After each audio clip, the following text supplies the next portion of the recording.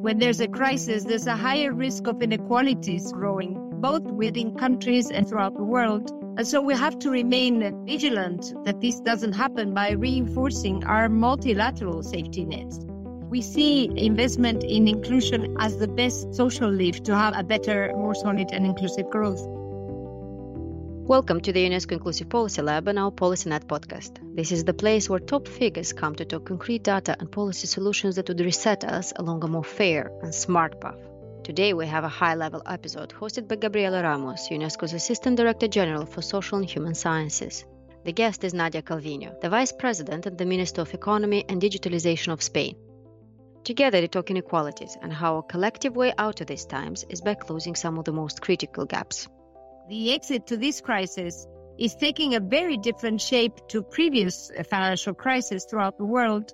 We have become increasingly aware that we're all in the same boat and that we need to reinforce our social safety nets. And that has preserved a basis for the economic recovery. Many of these systems held the social investments and investment in our children that need to have a fair start in life. They say it's high time to rethink, to experiment with our policies so that they match the new landscapes of risks and inequalities. We've been building a number of new instruments, including a labor market reform, an increase of the minimum wage, policies aiming at equal opportunities and gender equality, also the creation of a minimum income scheme reaching 1.3 million persons, of which 500,000 are kids. They warn that we should not replicate the inequities of the physical world in the digital one, a real risk if we're not alert. We have put a lot of emphasis in having a humanistic digitalization. We want to ensure that digitalization brings a better, more inclusive, more solid democratic future, and not a dystopian future where inequalities and gaps would be broadened. We shape the digitalization. There is a role that governments have to produce the adequate regulatory systems to ensure that they deliver for good. You're listening to the PolicyNet podcast. Dear Vice President Calviño, welcome. It's a real pleasure to be with you, Gabriela. Let us start our conversation and hear from you your ideas, your vision, and how you think that we can really go further to build more inclusive societies. We know that we are confronted with multiple overlapping crises, and to little surprise, these crises expose and drive even further the gaps and inequalities that were already built in our systems. And we talk about system because it's the social, the economic, the environmental, and beyond. They are all interconnected. And the call is for a deep rethinking of the current systems, for both new policy solutions and for a step change that will finally set us on a more fair, equitable, and sustainable path. So, dear Vice President, what, in your opinion, are the areas that we need to be rethinking as a matter of priority? And what are the critical reforms that we need to focus on as to usher such a fair reset? Well, indeed, the pandemic, I think, is changing the way we view the world. We have become increasingly aware that we're all in the same boat and that we need to reinforce our social safety nets, be it in the area of health, but also education, in the area of social policies. Actually, the exit to this crisis is taking a very different shape to previous financial crises throughout the world because of the fact that we coordinated our economic response, we acted with determination, unity and solidarity. And this approach has allowed us to preserve the economic tissue, jobs, and also family incomes, at least in the most developed countries. And that has preserved a basis for the economic recovery.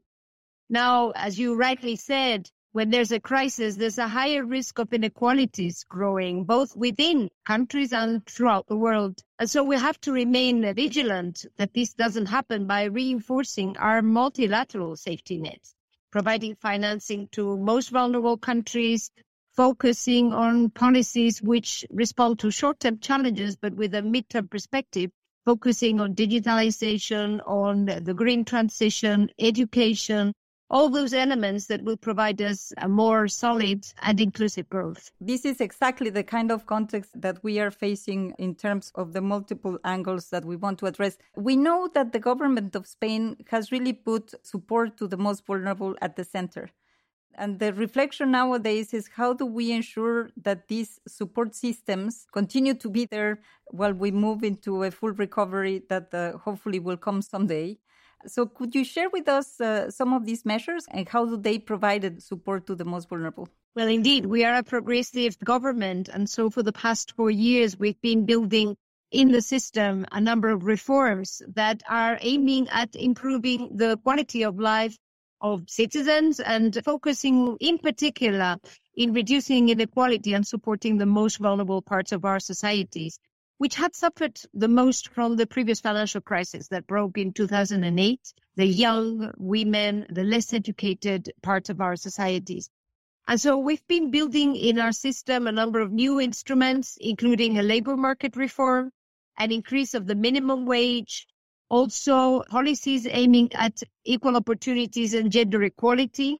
For example, aligning paternity leave with maternity leave, also reinforcing pensions for the elderly, and with a strong focus of investments in our education, vocational training, so investing in the future, including through the creation of a minimum income scheme, which is targeted at families with children, because child poverty is something we should not accept in a rich country such as Spain. So our whole program is very much focused on digitalization, green transition, social and territorial cohesion, and gender equality, adopting measures which are already showing their impact in terms of the reduction of the gender gap, for example, or the improvement of the quality of jobs in the labor market. Dear Vice President, I want to underscore this question of the minimum income support. We have always heard that it's so difficult to finance, that it's impossible to enact it, that it's so difficult to design it. But Spain has made it, and I think that this is something that we need to really focus on going forward. The minimum income scheme is really worth pointing out. It is already reaching 1.3 million persons, of which 500,000 are kids. And what we're trying to do is to gather and bring into it, under this umbrella, all the different subsidies and family support measures that existed before. So we had, like many countries, a broad array of different support instruments, but we saw that they were not very effective in fighting child poverty and supporting inclusion itineraries, which were targeted to the individual capacities and needs of the persons. So we're trying to modernize the whole scheme, and we're also designing pilot projects. And I wanted to mention this because they are being designed and evaluated by JPAL. And so the Nobel Prize winner, Banerjee, he's our advisor in designing these pilot projects to see which inclusion policies are most effective at the end of the day. This is, I think, something to be followed more broadly. What would you tell to those countries that said the minimum income is impossible, it cannot be financed? What has Spain done so that this is feasible? And as you said it several times, many of these systems are investments, and are investment in our children to have a fair start in life. So very briefly, what would you say about the financing side and to encourage many other countries to really take a hard look at these measures? Well, 3 points from my side. The first idea is that I don't think there is a better investment in the future than the education of children. Bringing children out of poverty is really making sure that they will be active players in society, and so that they will contribute also to growth and prosperity in the future. So we see investment in inclusion and education as the best social lift to have a better, more solid and inclusive growth. Then my second idea is that we need to bring together a number of measures that many countries have, which maybe are not focused on the right groups. We need to really identify the characteristics of those groups of persons which have difficulties to be included into society, to find jobs, etc. Families with just one parent, families which are really below the level of poverty and where children have no opportunities. These are the most vulnerable going forward. And so we are really identifying, because we already have a strong pension system, of course, we are really focusing and trying to target income and wealth levels that can allow us to use resources in the most efficient manner possible. And then my third recommendation is to have a strong evaluation mechanism to design the system with flexibility so that you can adjust. We have been adjusting it in the last year and a half in order to make sure that it continues to target the right groups and that you can evaluate what works and what doesn't, so as to make sure that it is indeed a very efficient investment, both from the social and from the economic point of view. This is really important. The targeting, the evaluation, the dynamic nature of these policies is not that you put it in place and you leave it there to be forever. You really need to be looking at the impact and how you make it advance. This is something that in the social and human science sector of UNESCO, we're really trying to look at. And of course, Spain and the current government is going to give us inspiration. Let me take you to another of your hats, because you are also the Minister of Digitalization. And we know that this process of the digital transformation can open a world of opportunities, as it has done in many ways during the pandemic, where it was a silver lining. Or it can just magnify the divisions. It can leave so many people behind. The question of data value, monetization of data, new ways of addressing these issues. Could you tell us a little bit more also what Spain has been doing under your leadership for this question of ensuring that the digital transformation is inclusive? Well, indeed, the digital transformation, which has accelerated exponentially as a consequence of the pandemic, it has bringing enormous opportunities, higher quality jobs, better social inclusion because of the digital provision of social services, digital education, less barriers to entry in many activities. And also it allows economic activities to be performed anywhere in the territory. So it could also reduce the gap between rural areas and cities. But digitalization is also having enormous challenges and risks in terms of inequality, starting with the digital skills of the population. The elderly, persons with disabilities, less educated persons have more difficulties in having access to the necessary skills to perform the jobs of the future, the quality jobs that are being created as we speak. Likewise, if artificial intelligence tools do not follow a charter of digital rights, if we do not have a clear framework ruling the protection of rights and values in the digital world, then we risk having a more dystopian future where inequalities and gaps would be broadened instead of shortened. That is why, from day one, we have put a lot of emphasis in having a humanistic digitalization, which leaves no one behind, starting with digital skills, but also bringing in digital inclusion as well as financial inclusion, connectivity throughout the whole territory, and a number of also elements to close the gender gap, which is a very serious risk when we are talking about digitalization. We see the progress is being made, but there are enormous challenges ahead for all democracies throughout the world in these troubling and turbulent times we're living. In fact, your government has also been looking at an approach that you also supported in UNESCO when we adopted the Ethics of Artificial Intelligence recommendation, which was an approach based on human rights, on human dignity, and how do we ensure that this digital transformation does not only not reproduce inequalities, but that also bring our societies together. So would you like to approach this vision that the digital transformation is a solid base to enhance our human rights and our human dignity?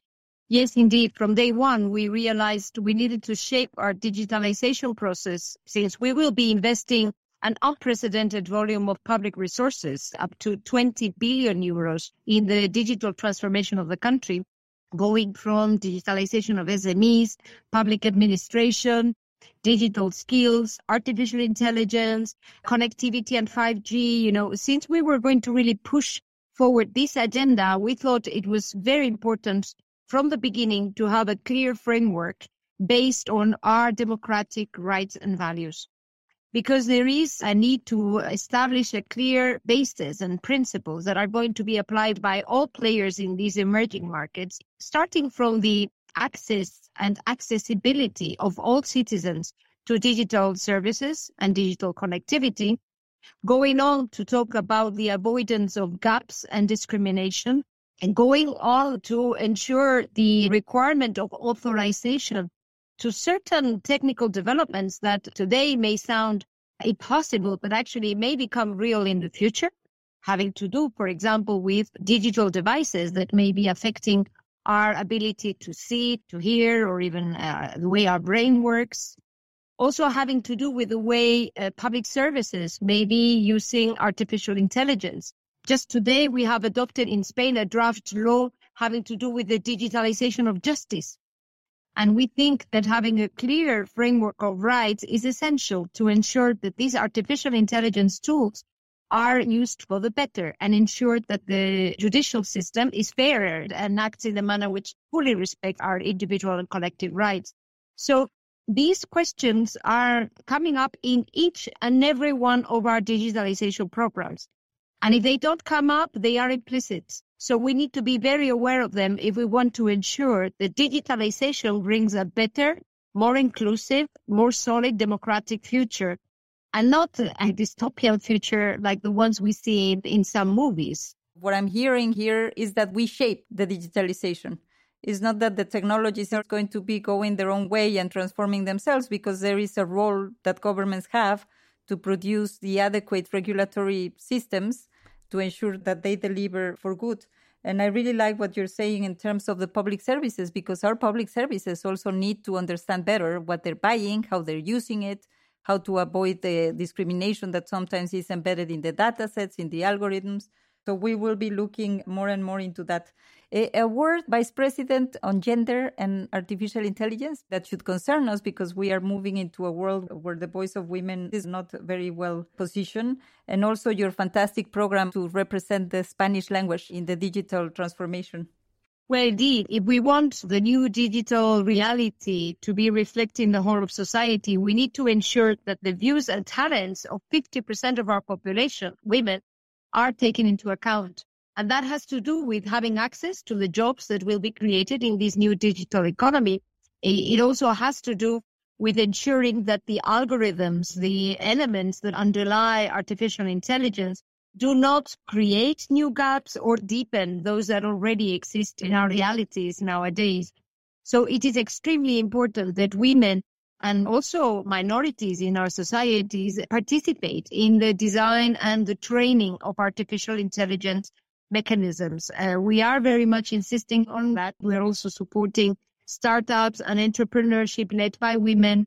We're supporting skills in the areas of technology, higher participation of women. This is very challenging, I think, throughout the world, but we need to really focus on that.